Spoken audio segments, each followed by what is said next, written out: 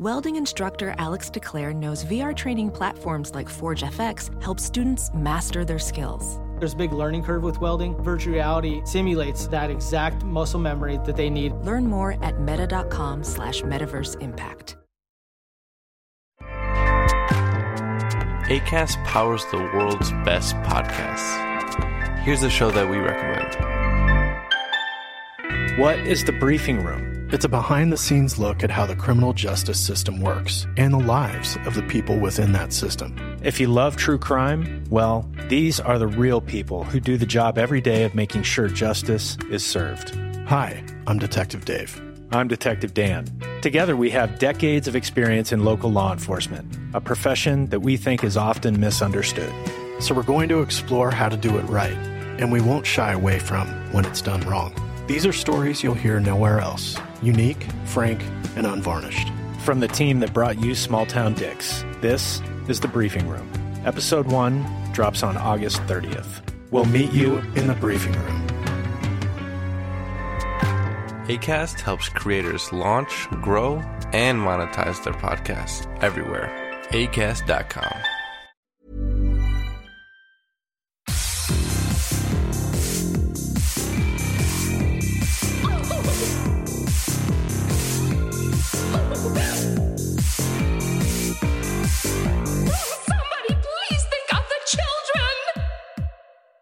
And welcome back to Scarred for Life, the podcast where we open up old wounds by looking back at the films that scared us as kids. I'm Terry. And I'm Mary Beth. Each episode, our special guest will bring with them a movie that traumatized them as a child. This week, our guest is writer, director, and cinematographer Rob Savage. He's directed short films such as Dawn of the Deaf, but most notably, he is known as the director of the hit Zoom horror film Host, which is now streaming on Shudder. Welcome to the show, Rob. Hey guys, how you doing? Good. How are you doing? Yeah. Like, are you just like in shock about how like the amazing reception of Host?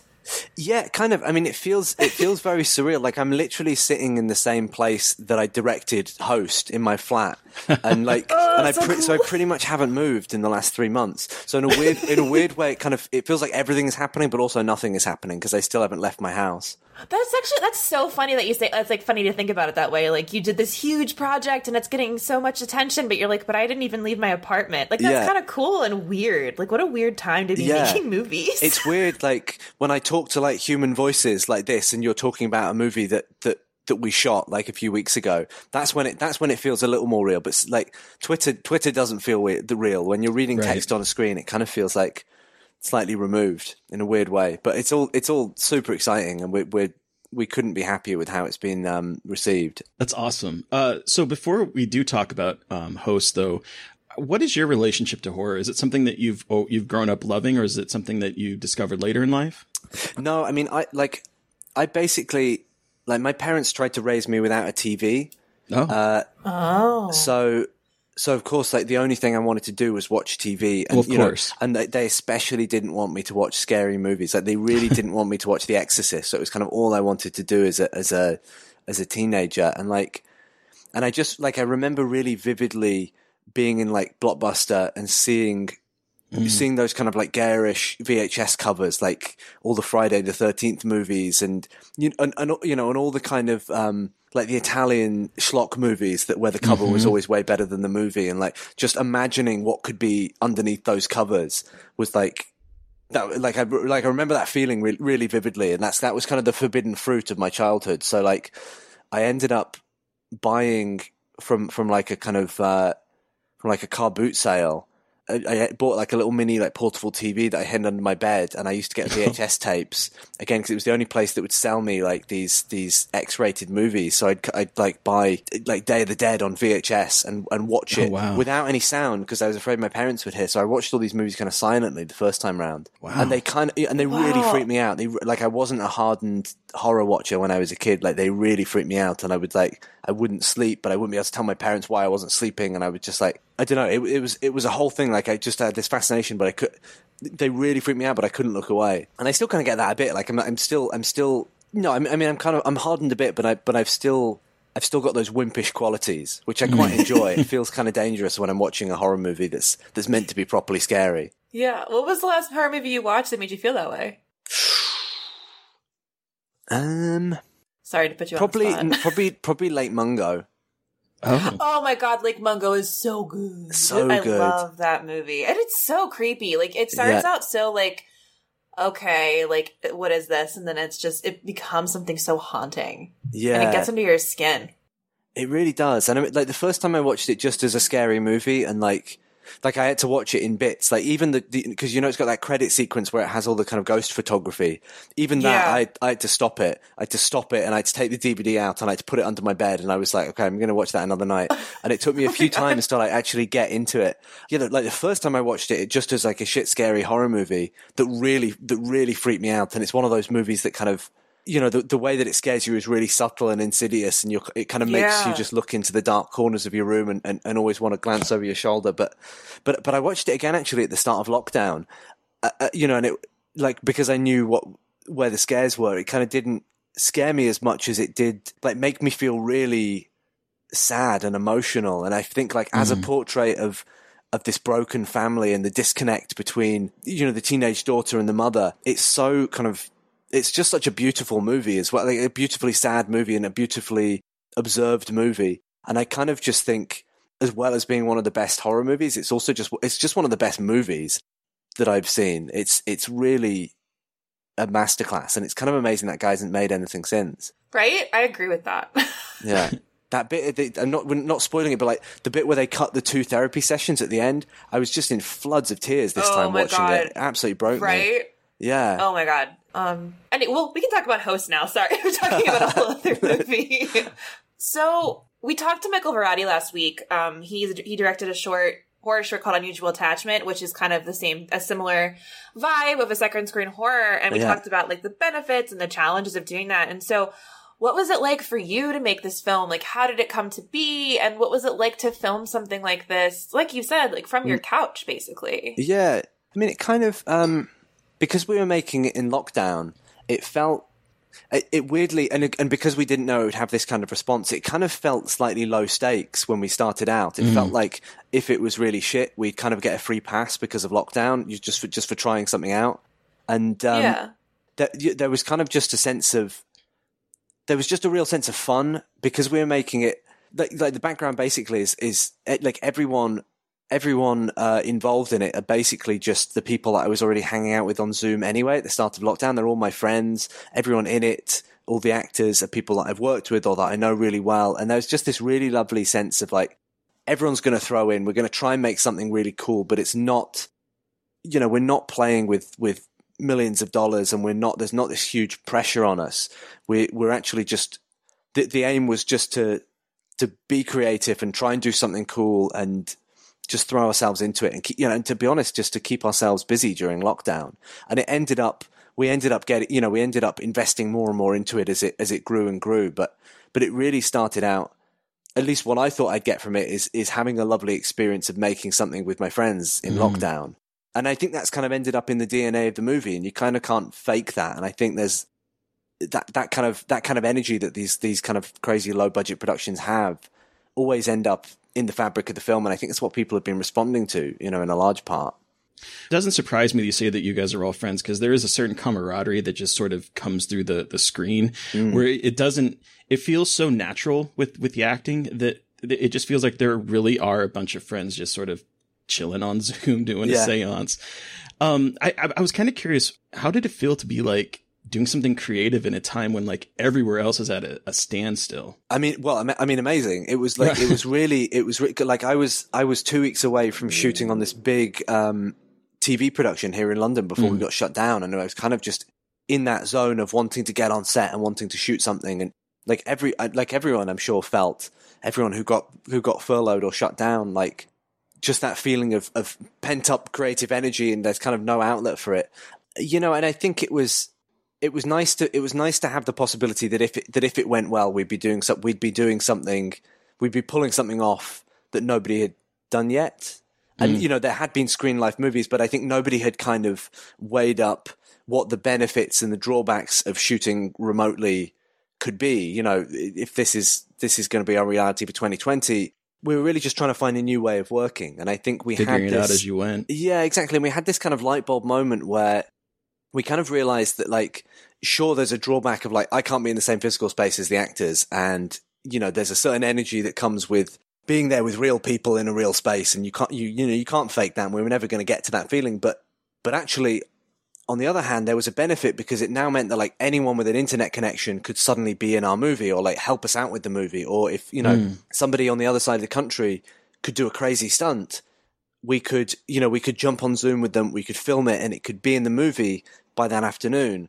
And actually, it kind of opened up the world in a crazy way. And, you know, we only worked with people within the UK, but there's nothing to stop people from doing that in a more global sense. And you know, as soon as we kind of reframed that problem as being, you know, possibly something that could make this movie stand out, I think, you know, that's when we really started to have fun with it. And I think it would have been a real mistake to look at this movie and just try and copy and paste the same way of working that we'd all got used to on normal productions and try and make that fit for this remote filming. And I think, you know, it was fun trying to figure out what that new landscape looked like. So what kind of, from what I understand from Twitter, it seemed like this all kind of started from the prank that you had posted on Twitter. Yeah. Was it a real prank, and did they forgive you? Yes, it was a real prank, and I think if I hadn't have cast them in a movie afterwards, they would not have forgiven me. No. So they didn't know you were doing that? Like the whole like, going no. I honestly. Oh my god! I would have. Wow. I honestly, I thought that was going to be the coolest thing that we did in lockdown. The fact that stupid thing went viral. Yeah, I basically built out of cardboard and sticky tape this like contraption that attached to the front of my laptop, which meant that I could just like slot my phone in and it would be filming my laptop screen without seeing any of the edges. So as far as the people on the Zoom call knew, they were still watching live footage. So I was able I was able to like take them up into my attic, but as I brought the camera up into my attic, it just slotted right in front of my laptop screen, and I played them the scene from Wreck where the zombie child jumps out at the cameraman. So yeah, all that you're seeing in the video is like totally live reactions. Okay, I thought that watching obviously I went Wreck. When I was watching it last night, I was like, that zombie kid looks really familiar. Like, I've seen this movie before, but okay. Now, connecting the dots, and now I understand. Yeah. That's so smart. You're like, I don't even have to do any crazy practical effects. I'll just put the... No, I mean, I was planning to at first, but then I was like, oh, well, why do that when Wreck's already done this like 10 times better than I'm ever going to do it? Let's just nick that. I was so happy that Paco Plaza liked it. I thought if he like... sent a cease and desist, then that would suck. You're like, oh, sorry. Yeah. Okay, so you did the prank video, and then there was Host. You conceived of it, you shot it and edited it in 12 weeks, correct? Yeah. That's insane. Yeah, it was a little mad. How did you guys conceive of this script? Well, basically, so I work a lot with this guy called Jed Shepard, who's he's a writer on this and an EP as well, and we've done a bunch of short films together. We did a short film called Dawn of the Deaf and Salt, and he's one of those people who basically watches every single horror movie under the sun. Like, you go to his house and it's like VHS tapes stacked to the ceiling, like, you know. They're probably going to fall on him and crush him to death one day. That's probably going to be how he goes. And he's always the person I call. If I've got an idea for something, I'll call him, and he'll say, he'll either say, "Oh, I've never seen that before," in which case you're onto something, exciting, or he'll say, "Well, that happens all the time in this movie, or whatever." And he's just kind of like this great horror bounce board. He's got so many great ideas. A seemingly endless supply of ideas, and so I called him up. I was like, what do you think about doing a feature based off this stupid prank video? Let's look at using the cast, because basically it's the people in the prank video. That's all the cast of Host. It's the same people.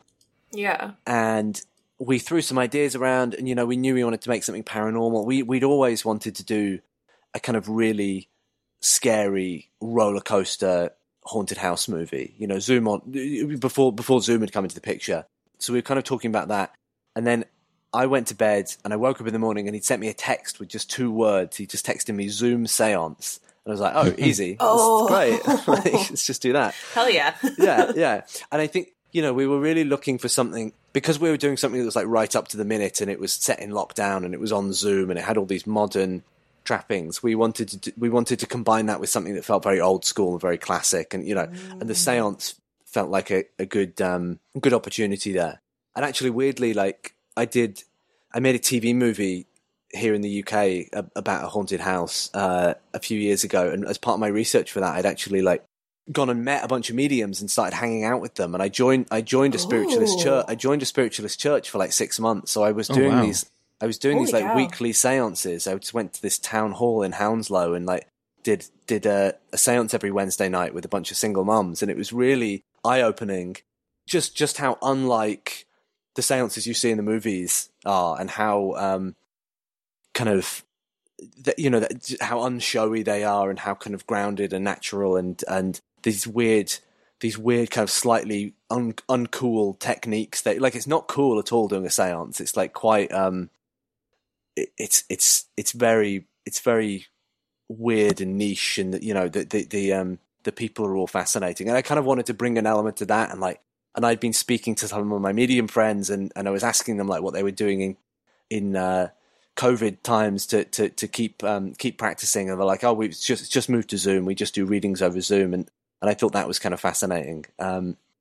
So we kind of, that was kind of our pitch to Shudder. I mean, honestly, it was literally when I pitched to those guys, I said, a bunch of friends, they do a Zoom seance, something scary happens, and that's all we've got. And and to their credit, they trusted us enough to basically like let us make it up as we went along. Wow. So was it filmed like your prank? How in on it were the actors with the specific beats? Oh, like no, a lot that I really wanted to take a lot of that prank aesthetic and put it into the movie. So basically what we did is we front loaded the schedule. We shot for 2 weeks, and we front loaded the schedule with 3 days of stunts and scares and set pieces. Like basically all the big moments in the movie we did in the first 3 days, which was terrifying, but we managed to pull it off. And we cut it together. Wow. We cut it together. Yeah. And so we never had a script. We ended up with like a 17-page like beat sheet basically. But that was only for production. We actually held back on giving the full script out to the cast. Each of the cast members basically only had the pages for their character. They had no idea who was going to die, how they were going to die, where the scares were coming from, and we held all that back. And because we'd shot all the scares and the stunts up front, it meant that we were able to cut that together, add in all the spooky sound effects, make it to play like a proper horror set piece. And then I was able to pump that back in, just like the prank video, into Zoom. And they were able to react to them live, having no idea.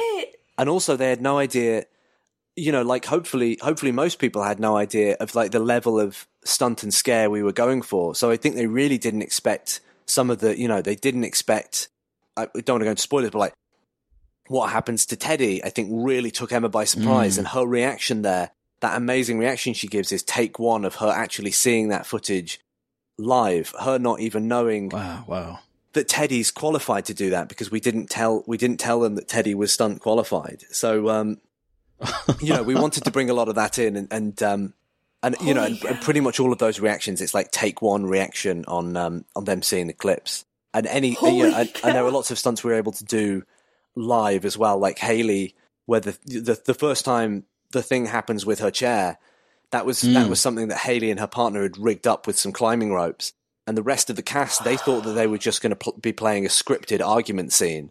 And then suddenly that thing happens, and those reactions, like, I love it so much, because those reactions, they're not playing their characters. It's just them as people reacting as they would. And it's, you can't fake that.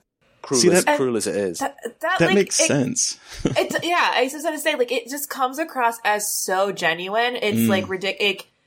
Even at the beginning when they're just like talking about wine and like pouring, like, I don't know. It really did feel so genuine, and it's so cool to hear that, like, oh yeah, like it was very, very genuine, and then like you had them really giving those reactions, like, because it really paid off. yeah, it was really fun. It was really fun just like turning up every day and basically making the movie in real time with the actors, because we'd turn up and we'd have like 3 lines of description for the scene from the scriptment, and and then we'd have to just improvise and figure it out. And I'd suggest things, and I'd be on the Zoom call, but I'd be muted and hidden. And every so often I'd just unmute myself and I'd throw in a prompt, or I'd say, let's run that line again, or how about we try this? Or even like sometimes I just like type things in the chat. So I'd be like, Gemma, have a go at Haley, and just try and like set things off in real time.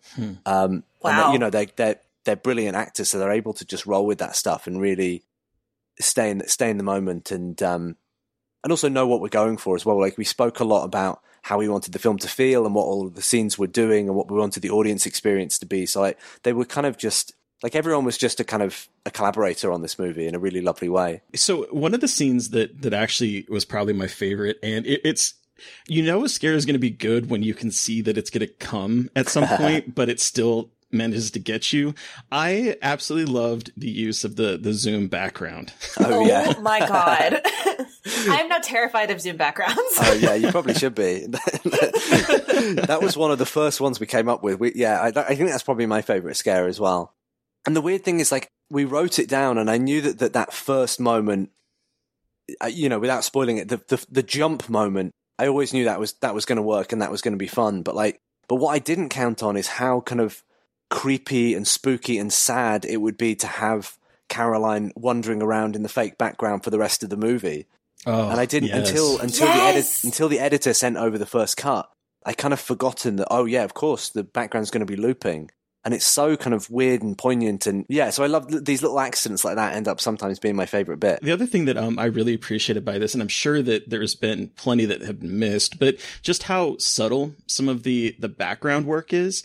I've seen this movie a couple times now, and the first time I totally know, I completely saw the legs hanging when someone's walking through their house. And then I watched it this last time, and I must have not been paying attention to that screen, and I completely missed it this last time. Yeah. Is there a lot of those moments in this movie that I probably have missed? Yeah, there's lots of stuff like that. And I think, I was really looking at Lake Mungo as a reference for a lot of those. There's a lot of great stuff that's done in Lake Mungo where the scares kind of aren't underlined. And, there's a bit in Lake Mungo that takes place at it's footage from a birthday party. And there's something in the background that I think at the end they reveal it, they zoom in on it, but it's not kind of, mentioned. It's not kind of mentioned in the present when you're watching it. And I spotted it the first time. And it's the scariest fucking thing I've ever seen.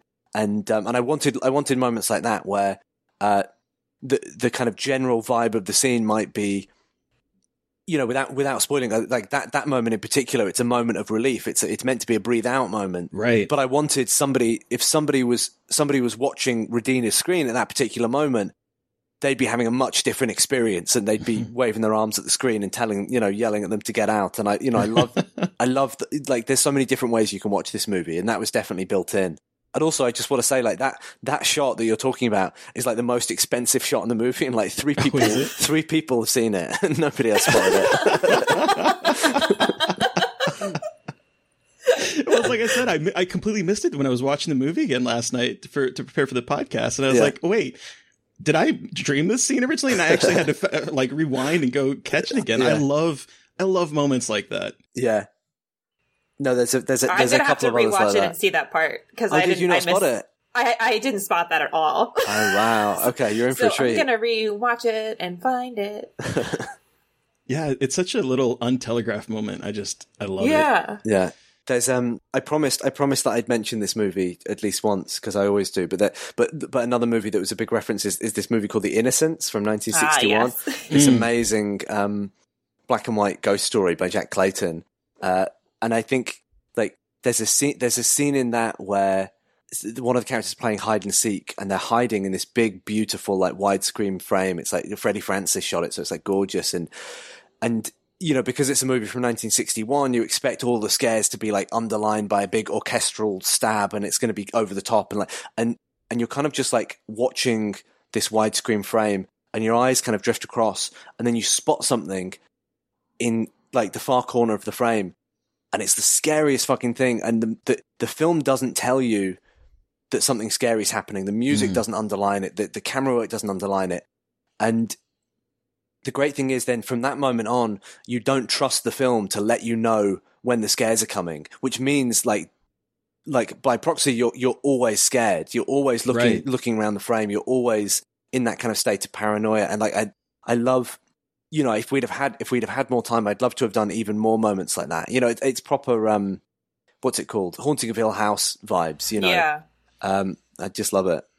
And that's why I love found footage. I feel found footage really gives you a lot of room to do that kind of stuff too. Like being able to hide things in the frame and totally. It's so cool. Are we going to see a sequel to Host, or are we going to see another second screen quarantine horror film?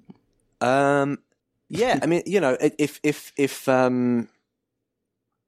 yes, I think the answer is yes. We want to. We're totally open to it. It's not a done deal yet, but I think because of the response to Host, hopefully it will be.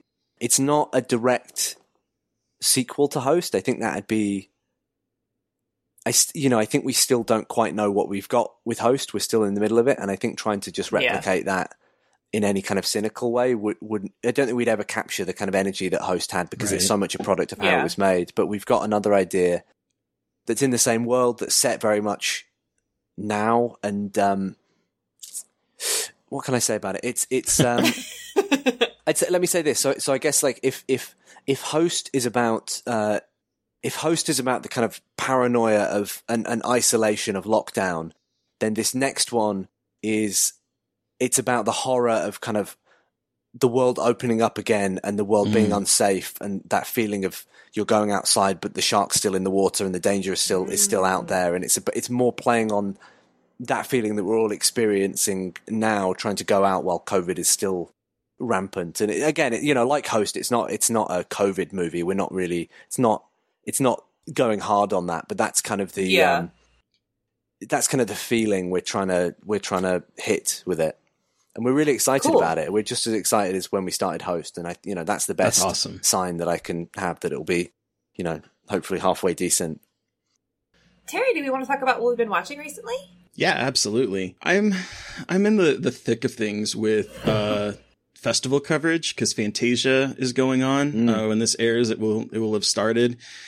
And so I'm also in this situation where I'm trying to like figure out what I can and can't talk about yet, because of like embargoes and whatnot. Yeah. But the two movies that I wanted to mention today, one is called The Mortuary Collection.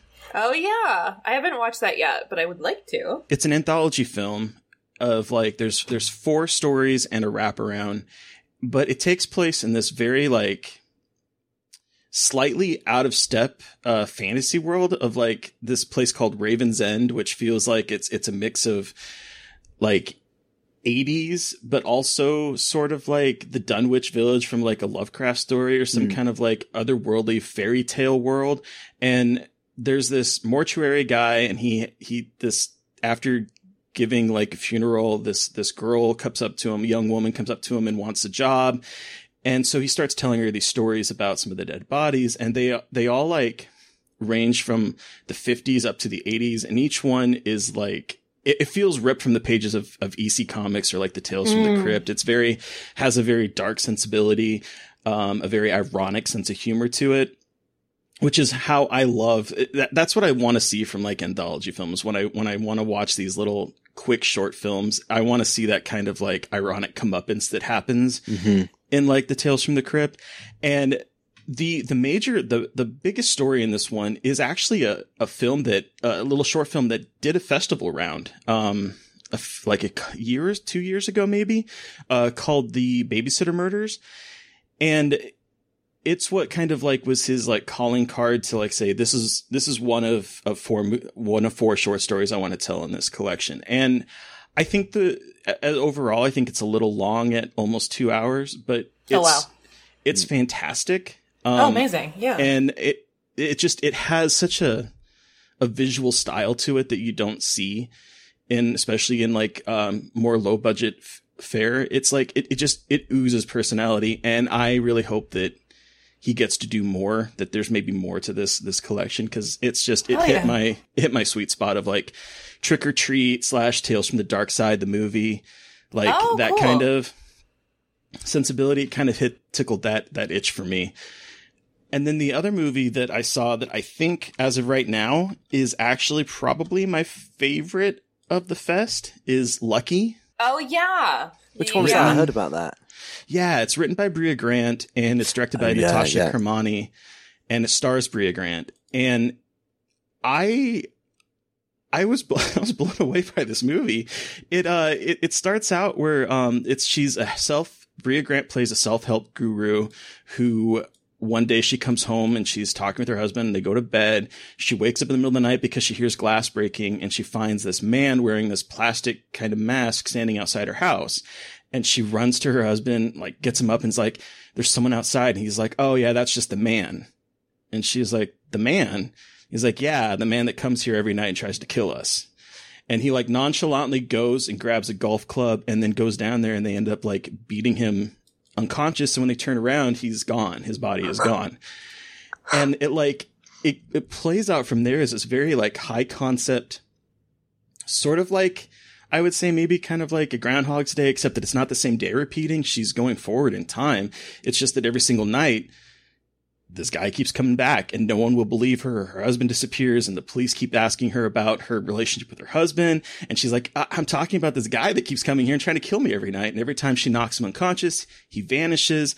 And it sort of goes from there. And I watched it like worried that it was going to like fall and like fail the ending. But man, this is a high concept movie that I absolutely love from beginning to end. That is a killer concept. I love the sound of that. I love that. And it gets so trippy towards the end, but it's like anchored with Brea Grant's performance of this like vulnerable woman who just wants people to believe that she is being traumatized by this person, and everyone's like, so talk about your husband. Like it's such a weird. It feels very of the time as well. I'll say without spoiling things. Cool. But yeah, it's probably my favorite of the fest that I've seen so far. What about you, Mary Beth? I'm also watching a lot of Fantasia stuff that I can't talk about due to embargoes, but I cannot wait to tell you about my favorite that I cannot talk about yet. But I finally watched Sputnik. Terry has talked about Sputnik. Rob, have you heard of Sputnik? No, what's that? Sputnik it just came out last week. It is a sci-fi horror movie that is like very much an homage to Alien. It's Russian. And it is, I consider it a love story between man and alien. And I really, really, it's just like, it's got everything I wanted in a sci-fi alien horror movie. It's got really awesome alien design. I loved the alien. It was actually kind of cute and I loved him, which is adorable. Really cool because he's like conceptually not cute. Like snake body, creepy eyes, fangs. Spider eyes. Like spider eyes mouth. And like not really cute in a traditional sense, but like the personality that they give this creature is amazing. So I really enjoyed that. And then I'm also reading a really good collection of horror short stories by Adam Neville. It is called Some Will Not Sleep. And Adam Neville is one of my favorite horror writers. He writes a lot of folk horror. He wrote The Ritual. He wrote The Reddening. So this collection, I've been really like having a hard time focusing on like longer novels. So I'm doing short story collections, which has been helpful and more easy to read. His short stories are so creepy and they get under your skin. But they're so good. And again, it's folk horror, which I really love. So if you're looking for a collection of short stories, check out. It's only $3.99 for your Kindle if you want to read it. And they're really disturbing and creepy. So I would recommend that again? For sure. Some Will Not Sleep. Okay. It's a good title. And I know. And it's just like really weird. I don't even know how to describe it, but yeah, they're really enjoyable. Rob, what have you been watching and enjoying recently? I've been watching a bunch of stuff. Like I kind of split my watching into two categories. Like there's the stuff that I'll actually like sit and watch and give my full attention. And then I tend to like, I've got a TV in my room that I tend to like put a movie on and fall asleep to it. And that's normally stuff that I've kind of seen before or that I'm kind of, that I'm kind of giving half my attention to. And like, to be honest, like I've been so busy that most of the movies have been fall asleep movies, but I've been watching. Yeah. I picked up a secondhand collection of like old manga movies. So I've been watching I watched the Urotsuki Doji movies, the kind of demon. It's basically these kind of super horny animations that basically it's like like the inside of a like a 15-year-old boy's mind projected onto the screen, which is like, yeah. I wouldn't call them good movies, but they're not boring. And then I watched Creature from the Black Lagoon again because I hadn't seen that since I was a kid. And has it held up? I haven't watched that one since I was a kid either. It's kind of really clunky and then really beautiful, and it kind of like just veers back and forth between the two. It's got these really beautiful, like just totally visual moments. So there's the bit that everyone remembers, the kind of the bit where the woman is swimming and the creature kind of mirrors her movements onto the water, which is just gorgeous, and the design of it's really really beautiful. But then there's a lot of like people standing dressed in safari gear in like very obvious sets, like spouting bad dialogue as well. So it's not one of my favorites of those movies, but there's some absolutely gorgeous moments. But no, I've been playing a lot of video games actually. What have you been playing? I just finished Last of Us 2, and I'm still kind of. How are you? Are you okay? I'm really like I'm really traumatized by it. And I tell you what, like I only started playing I had no idea video games were a thing until about 4 months ago. I was super, super dismissive of video games. I thought they were just like, I don't know what I thought really, but I started playing them just when lockdown started. I bought a PS4 and started playing. And I tell you what, like since I started playing video games, I've been having the most like vivid nightmares. And I really like a good nightmare. Like I write them down, but it's just like being able to interact with a movie, basically. I mean, that's kind of how I see it. Like, it's just rewired my brain in a really interesting way. And I've been having these really involved, not quite lucid, but like, just on the cusp of being lucid, like really just feel really present in these Last of Us nightmares, which has been really fun. And that game broke my heart. Oh God, it's literally, I feel like I spent half of my time playing it, like sweating and screaming, and then the other half just like crying in like a mess on the floor. Yes. And I literally, at one point towards the end, in like the final climactic moment, I put my controller down. I was like, no, I'm not doing this. Yeah. Of course the game forces you to do it, but like, it's like, no, I don't want to be part of this. That's what I never realized that games could, I always thought games would be a pale imitation of film. But actually, there's stuff that games can do that a film could never do, and I think that game specifically, the way that it makes you engage with the kind of like the ramifications of your decisions, and how that how violence changes you, and without spoiling it, there's a moment where you're kind of confronted with the monster that you've become, that really like rattled me and made me like take a step back and be like, oh fuck, this is actually an art form unto itself, and also just how kind of unrelentingly bleak it is. Like the ending is so so kind of desperately sad, and it's just a masterpiece. Like it's just there's a few movies, I'm sure you get this, where you're watching it and you're just like, very early on you just get this feeling of like, oh, I'm watching a masterpiece, and very early on the first scene with Abby, and where the zombies start to horde, just one of the best set pieces I've ever seen. And from that point on, I was just kind of engaging with it as this is next level storytelling, whatever the medium. This is somebody who really knows how to, who's really interested in kind of pushing the limits of storytelling, and what the kind of empathy inherent in playing video games can do, and how that can challenge you, and not make you just a kind of just a passenger, but really make you confront every decision. I don't know. I could talk about it for hours, but it's honestly kind of blown my mind. I love hearing that. Yeah. So you guys, I guess you guys are like proper gamers. Like what should I play? What should I play next? I've got like a Last of Us shaped hole in my heart.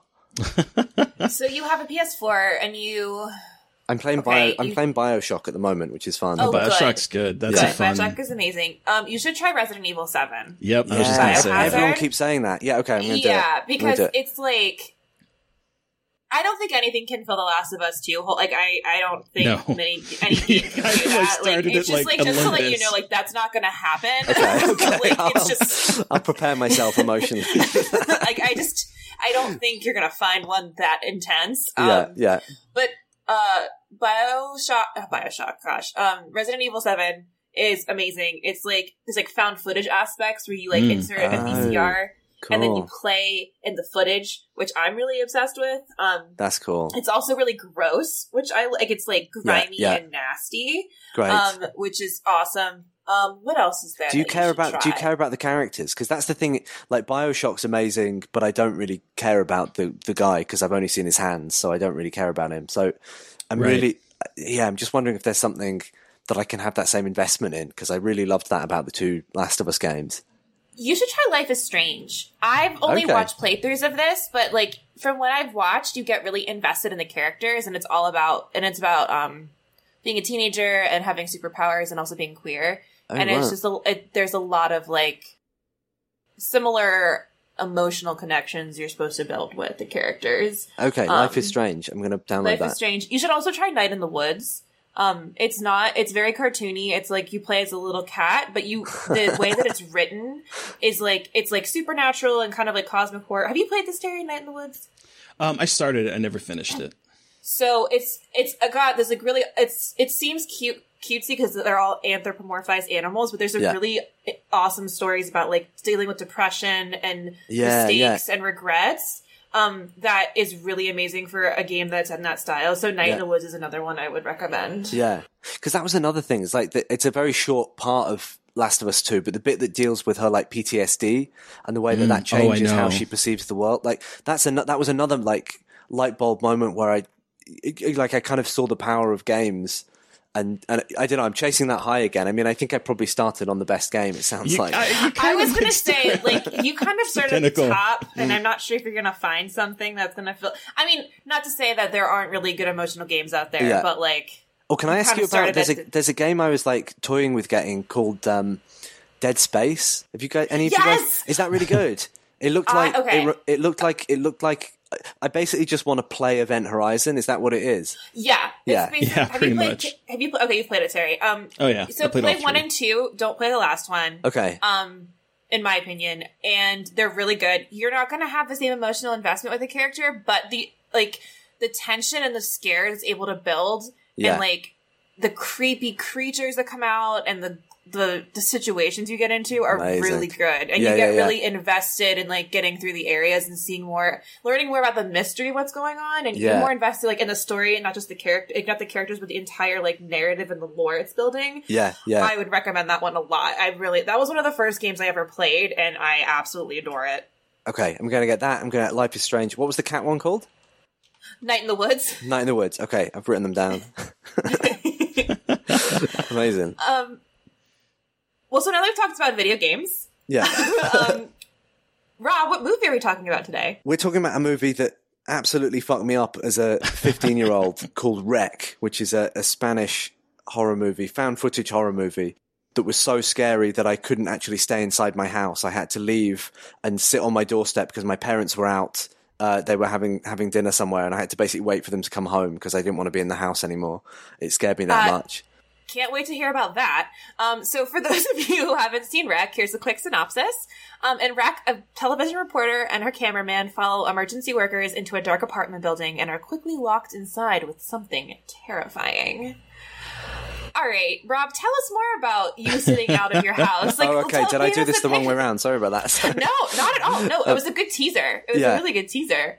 So paint us the picture for what happened. What scene was it that you saw, or was it the whole movie? It was the whole thing. It was the whole thing. But it was. Okay. This was like. I think my parents had given up on raising me without a screen at this point. So. We had a computer, and I'd learned how to like torrent movies. And again, I'm sorry to the directors of Wreck, but yes, I torrented Wreck because it was on a list. I think it was on a list of like, I mean, it might have actually been the year it came out, but I was just reading that it was like one of the scariest movies ever. And but you know, because I wasn't allowed to watch horror movies, I basically had to wait until my parents went out to watch any horror movies they wanted to watch. So I waited for my parents to go out.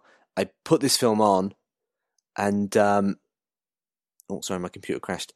So I put this movie on, and I played it through, and I felt like, you know, when your adrenaline kicks in, and you're kind of like you're in that fight and fight or flight mode. Yep. From the very first scare with the little girl, I basically I remember so vividly just staying in that, like thinking to myself, okay, well, I'm going to just ease into this movie. And it just never happened. It felt like that whole movie it felt like it was operating on a level of intensity that normally is just kind of sporadic in horror movies, that there's a scene and then like you have the scene set in daytime where you know that you can like get up and walk around or like check your phone or whatever. And it felt like this movie just didn't have those moments. It was just like this escalating series of set pieces. And then I remember because I was watching this movie, the movie finished, I was freaked out, I turned on all the lights, then there was a power cut,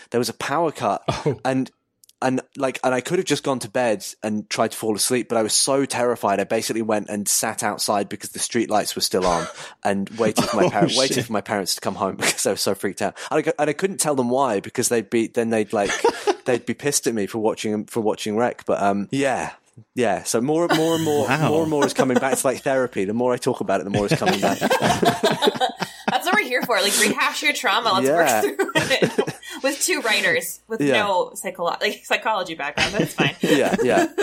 So the thing that just jumped out at me is that like you saw this movie pretty much the same kind of way I did, because it's like, so it like hit film festivals overseas, and everyone was raving about how terrifying it was, how amazing it was, because it hit Venice and it hit Sitges and it hit all these like, and then it never came here to the United States.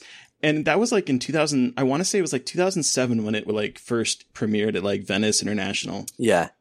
And then like it had a brief US limited theatrical release in October of 2008. But like I live in Nebraska, it never came near me. Uh-huh.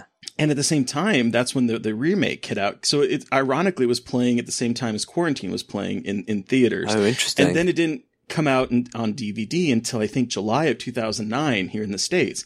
So like around the same time as you probably, I was shopping on eBay, and I had previously done this with The Descent when it came out and wasn't over here in the States. And so I ordered this copy, which was probably a bootleg copy. I have bought this movie many times since then, directors, if you're listening.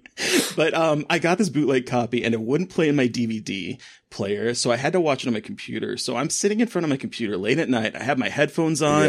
Yeah. I pop it in, and it, like you described, it's like a panic attack that's like slowly building up until like a crescendo. It doesn't let you stop. It doesn't let you take a break. And then you get to the end, and all of a sudden there's this fucking zombie kid that's jumping out at you. And when that happened, I fell out of my chair. I pulled my headphones were connected to the computer. I pulled that off. My computer fell over. My computer literally fell over because it was like the cord was not coming out. And to make matters worse, I lived in an apartment building, and my neighbors next door were friends, and they shared a bedroom with like a bedroom wall with my bedroom, and that's where my computer was. And they heard me screaming, and so they called me to see if it was all right. And I'm like, yeah. So like that was my first experience with this film. Wow. That there's something about the first scare of a horror movie, I think, always gives you like a bit of a roadmap to how scary the rest of it's going to be. And I just remember that first scare being so scary. I had to like pause it and be like, I don't know if I can actually handle watching the rest of this, because it's only going to go up from here. Yeah.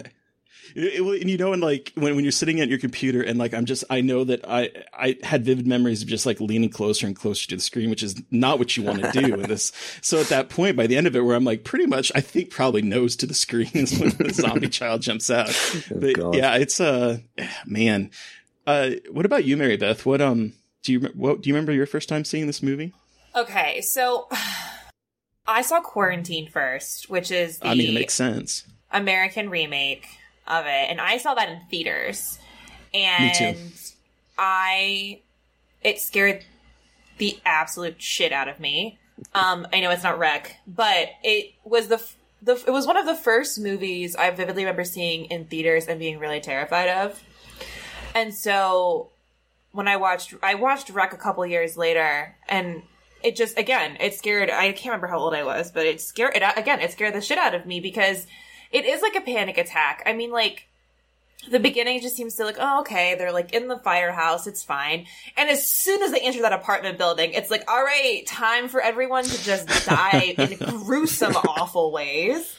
I think I like the ending of this one a lot more. I think it's like so weird, and it's so funny to me how like Western, or not even Western, American like horror is like, oh yeah, no, we can't do that, which is so silly because it's not that, I don't know, because it's all about like what, trying to vaccinate her against the devil and it backfires. Isn't that like the end? Yeah. Like she tries to make like a possession vaccination and then it evolves, which I think is hysterical if you think about it that way. But well, and it didn't quarantine. Wasn't it like a doomsday cult that like stole? It was a doomsday cult that stole a virus from a lab and they gave it, and it spread that way. So it was more like a kind of run of the mill zombie disease situation, which like fine. Yeah. But I kind of like the idea of possession as contagion. I haven't seen any of the other ones. Have you guys seen? Oh, Rec 2 is really good. Yeah, I watched Rec 2 for the first time right after I watched the first one this weekend. Okay. Are there 4? Yeah, there's 4. I think I haven't seen the fourth one, but the third one's kind of fun. The third one kind of gives up on being a found footage movie halfway through. Like literally, like the camera just breaks and then it becomes like a real movie. Oh.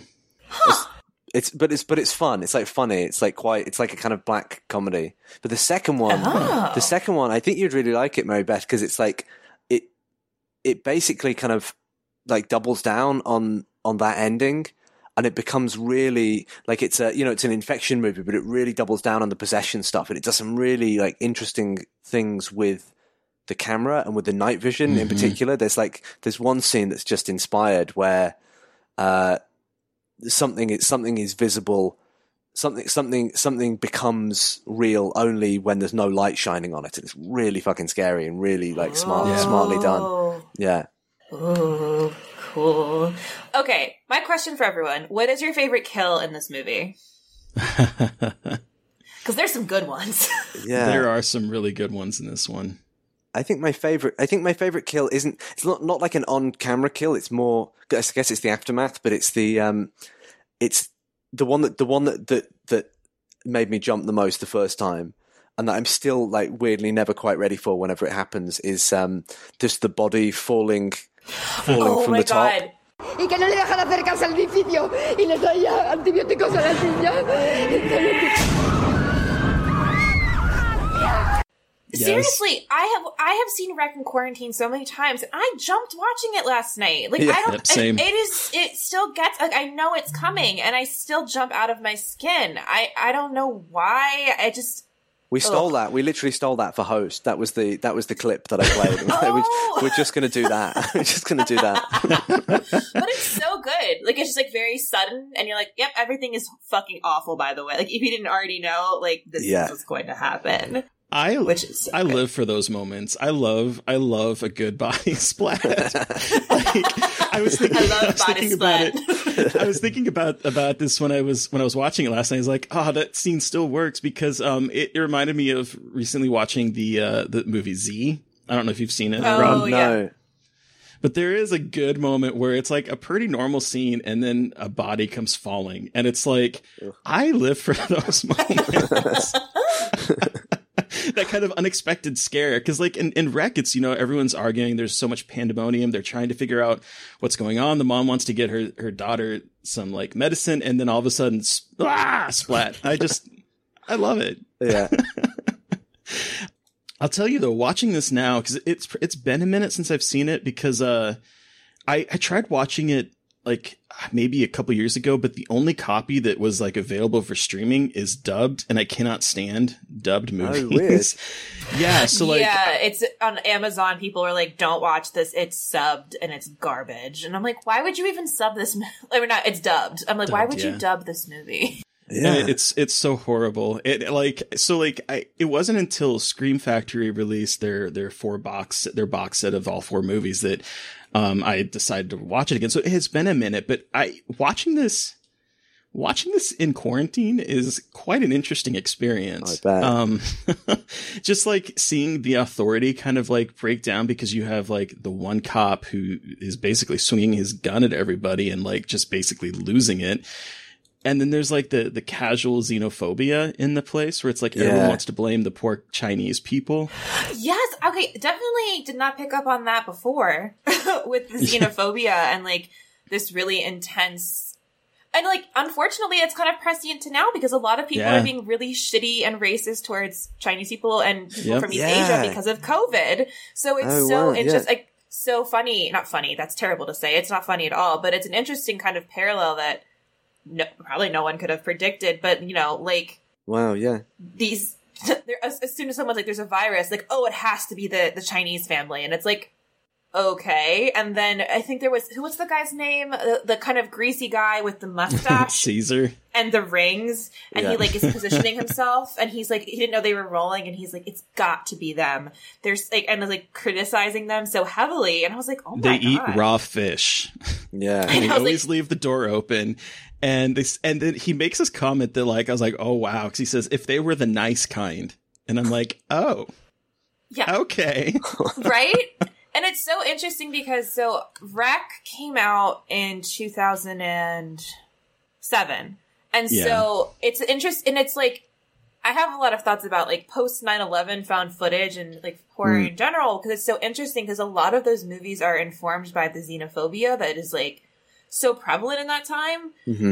And still now. But it's interesting how it's like integrated in these ways that are obvious, but maybe people wouldn't think about it, but really kind of addressing those issues of xenophobia post 9/11 and how like a lot of European and also America were like so nervous about people who were outside, like who they labeled as outsiders. And it's like so fascinating to see how directors incorporate that fear, especially in found footage movies like this. Because again, like, do you guys listen to? There's a great podcast, the Faculty of Horror, that Rue Morgan. Oh yeah, yes. They did a great episode on Rec 1 and 2. That I think. I haven't listened to that one. Yeah, it's really good. I mean, it's like one of my favorite horror podcasts. I think that I love how just how rich the analysis is, and they really went into like, I wish I could remember it because I sound really smart, but they basically kind of looked at Rec and they framed it in kind of socio-political terms, in terms of like what's been happening in Spain over the last 100 years and the distrust of authority. And I'm going to listen to it again, and next time I'll have some anecdotes I can pull out and sound smarter. But it's a really great episode if you can listen. Yeah, I love them. Those two women are they're fantastic. They're amazing. Yeah, their analyses are so good. And I'm here just like very briefly analyzing it. But now I think I've missed that episode. I haven't listened to it in a long time, so now I'm really gonna have to recheck that out. Yeah, but. You didn't answer your own question, Mary Beth. What's your favorite death? Yeah, sorry, a train went by. My favorite kill is when the little girl bites her mom. Yeah. That's my favorite, when like the mom is holding the daughter and they're all looking at them because of the dog Max, and she's like, "Oh, it's just tonsillitis. It's totally fine." I'm like, "Come here, little girl." And then all of a sudden she just like goes,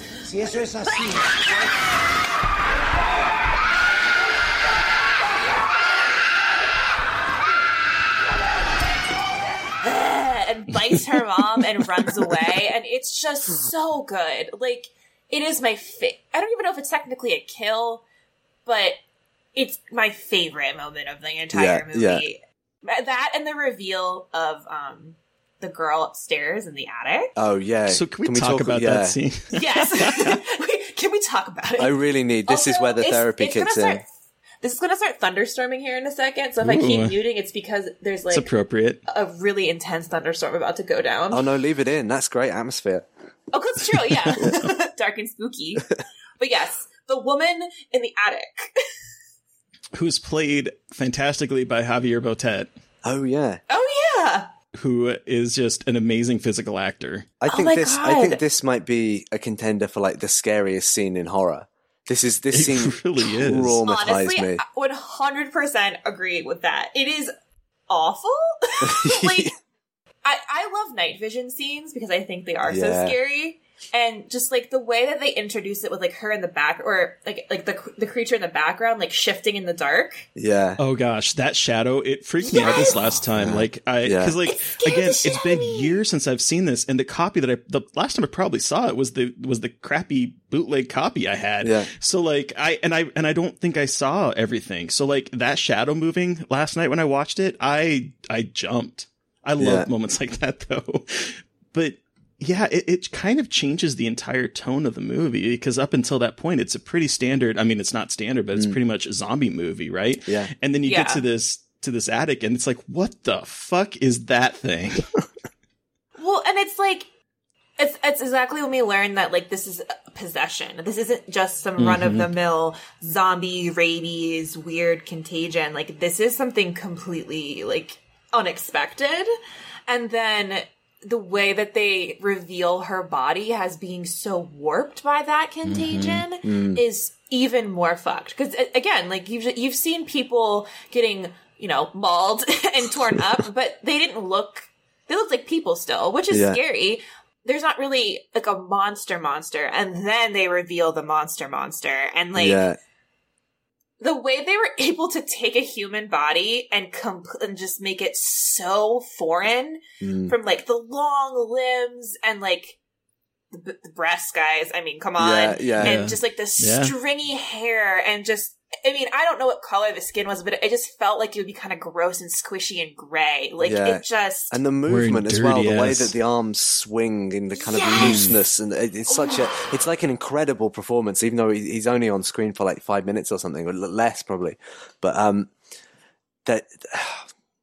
there's something I love about horror movies where you're kind of just seeing the tip of like some horrific iceberg. I mean, you get up there and you see all the cuttings, and you're like, oh fuck, this goes so much deeper than I ever thought, and there's so much that's fucked up about this. I can't even take it in, and that I think found footage movies that go the opposite way, I always like bump up against, like found footage movies where like Dr. Exposition comes in and like explains, oh, well, this is why, we created a monster in the lab and we never should have played God and all this, like the more that if this was to happen to a real person, you'd get a fraction of the truth, and that would be terrifying enough. And I love that you just at the last minute, suddenly the movie is recontextualized for you, but it's so visceral and immediate that you don't even have time to process that, because holy fuck, there's this thing in the corner and you've got to be quiet, and suddenly you're holding your breath along with the characters, and it's such a change of pace, like you said as well, because the movie's so loud and so intense, and then it's so quiet and it's so oppressive and claustrophobic. Well, and it's this moment where like you said, it's this build up, it has this one pace the entire time, and you get up to this relative quote unquote safety, and it's a time to breathe, and then it's a completely different kind of tension that is the rest of the like 5 or 10 minutes of the movie. Yeah, and I think Robbie mentioned this. I love found footage because a lot of the time you're learning with the characters, and I love that kind of like learning with characters, and again, not having that huge exposition dump, but you're in that moment, like you're in that tension, you're kind of trying to piece everything together with them. You kind of are creating your own narrative in a way, because you're filling in the story gaps. You're kind of like, okay, this is what's happening. But again, it's terrifying because we don't have all the answers. And again, it's like I was holding my breath this time, like when they were in the dark and the creature came forward. It really is amazing how this film can get you to be like, I am in that attic and I cannot breathe or move, or I will be eaten. Like, because you were talking about like it seems so simple, but it's definitely not. Because you were talking about like night vision scenes, which again I love night vision scenes, and the one that comes to mind is the end of Silence of the Lambs. But the end of Silence of the Lambs is like, which is super intense, and like and that I saw that before Rec, and that movie fucked me up as well. But like the fact that that's edited, and the fact that like you go from the night vision, but then you've also got those shots of Buffalo Bill that are kind of like, it's like it's meant to be pitch black, but it's like movie pitch black, and you can kind of just see him and the levels up, like so you're kind of like aware of the construction of the movie. And found footage is just as far in the opposite direction as you can go. It's the illusion of an unbroken shot, the illusion of you're with these characters, and as long as they're alive, you're just going to be watching pretty much their point of view. It's so immediate. It's like, if a found footage movie works, it's the closest you can get to forgetting you're watching a movie, I think. It's why movies like this and Blair Witch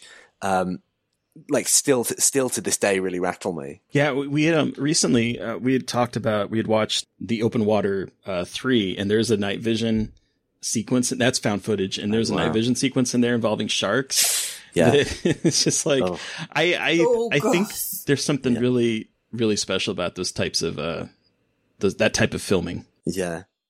We, again, not to keep bringing it back to Host, but like that was the movie that we were trying to replicate that same feeling at the end with the Polaroids. They showed that to all the cast, and I was like, we want to do this.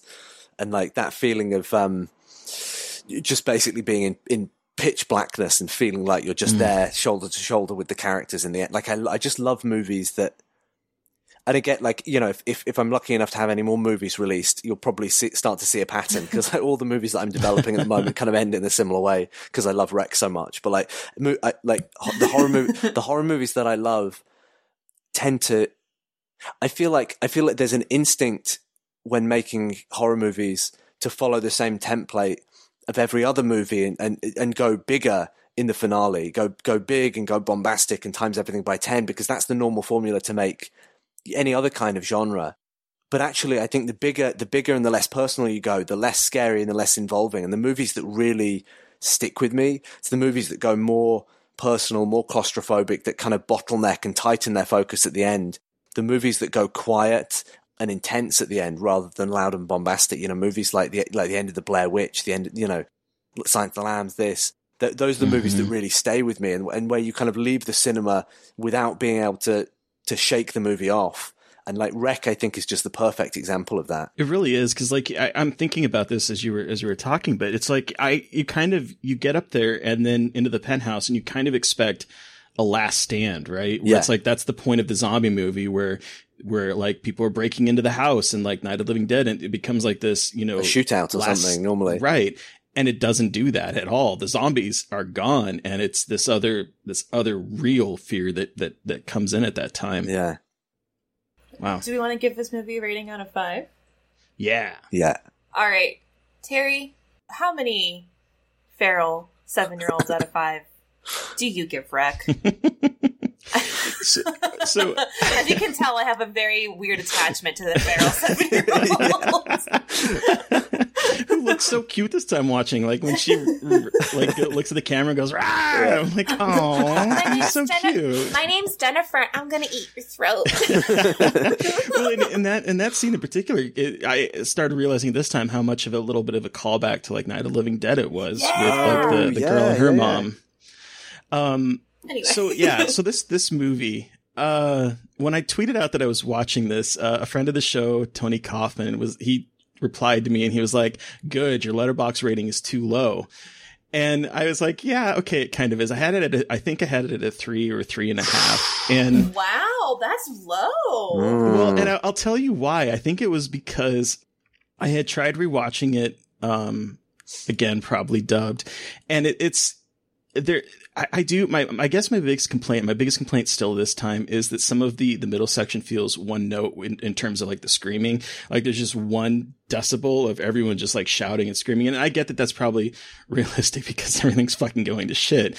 But it was a bit too much. It kind of turned into like this sort of like cacophony of like, not really. Yeah. But like watching it this time, I was surprised that when we got to the ending, because I was like, oh wow, are we already at the ending? Because it's so perfectly paced. And once the shit hits the fan, and once like the little interview and the character building moments are done, it just does not let up. And I think that it is a perfectly like it's at a perfect 100 or 1 hour and 18 minutes. Yeah. I think it is like there's something about those types of films that just want to give you an experience that are on the shorter side, and they don't overstay their welcome. And looking at this now through 2020 lens, I do think I agree, Tony. I rated this too low. I think this movie is fantastic. I definitely appreciate it a lot more than I did probably the second time I saw the film. And I would probably give it, I think 4.5 feral 7-year-olds out of 5. Okay. Such a great rating. Okay. What about you, Mary Beth? Sorry, if you can hear it in the background, my kitten is just chirping at the raindrops, so hear that. No worries. So I'm gonna give this 5 feral 7-year-olds out of 5. I absolutely love everything about this movie. I love the motivation, the monster reveal. The acting is actually really. I love Angela, who plays Angela, the character. She is. I forgot how phenomenal she was in this movie, and how like she keeps ramping up, and the way that she really does act as the audience proxy is so good. It doesn't overstay its welcome, like Host. That it's a beautiful 56 minutes. It's like I love it because it's like short and it knows what it's doing and doesn't try to overstay its welcome, and doesn't try to do exposition dump and get you super up to speed about what's going on. So, and it still scares me to this day. I still jump even though I've seen it multiple times. So, I mean, if a movie can still do that, that alone gives it a 5 for me. So, Rob, you have the final word. How many feral 7-year-olds out of 5 would you give Wreck? Well, I mean, I can't really add anything to what you guys have said. I just think this is one of the great horror movies, and it's one of the few movies that every time I put it on, it scares the shit out of me. And there's only a handful of movies that can do that. So I'm going to give it 5 feral 7-year-olds out of 5. Perfect. Sweet. Amazing. Perfect. The scores that we come up with sometimes.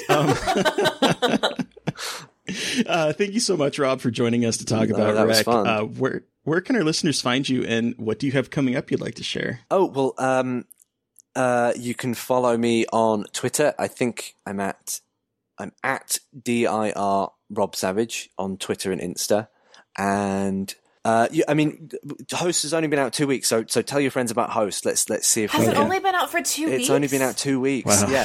So so Jeez. Please tell all your friends. If somebody doesn't know how to get Shudder, install it on their TV for them. You can get Host exclusively on Shudder, and I'd really love it if people could check out Dawn of the Deaf and Salt, which are the 2 short films that the team behind Host made beforehand. And where are those available? Are they on Vimeo? Yeah, they're on my Vimeo, which I think is just. I think if you search Dawn of the Deaf and Rob Savage, the Vimeo I think will come up first. And we'll include links to there. We'll link to those shorts in the description of the podcast. Thank you. And hopefully something else Hosty out soon. Hopefully have an announcement on that soon.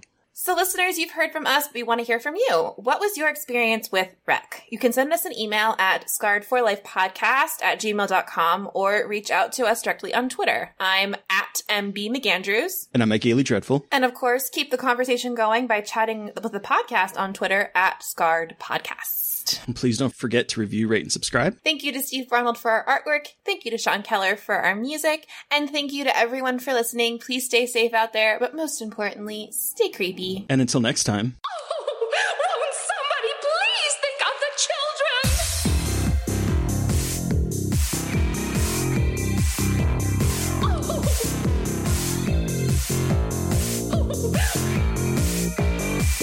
Won't somebody please think of the children?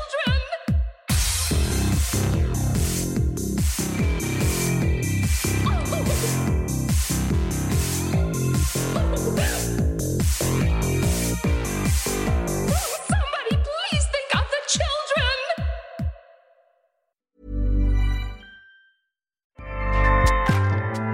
Acast powers the world's best podcasts. Here's a show that we recommend. What is The Briefing Room? It's a behind-the-scenes look at how the criminal justice system works and the lives of the people within that system. If you love true crime, well, these are the real people who do the job every day of making sure justice is served. Hi, I'm Detective Dave. I'm Detective Dan. Together we have decades of experience in local law enforcement, a profession that we think is often misunderstood. So we're going to explore how to do it right, and we won't shy away from when it's done wrong. These are stories you'll hear nowhere else. Unique, frank, and unvarnished. From the team that brought you Small Town Dicks, this is The Briefing Room. Episode 1 drops on August 30th. We'll meet you in the briefing room. Acast helps creators launch, grow, and monetize their podcasts everywhere. Acast.com.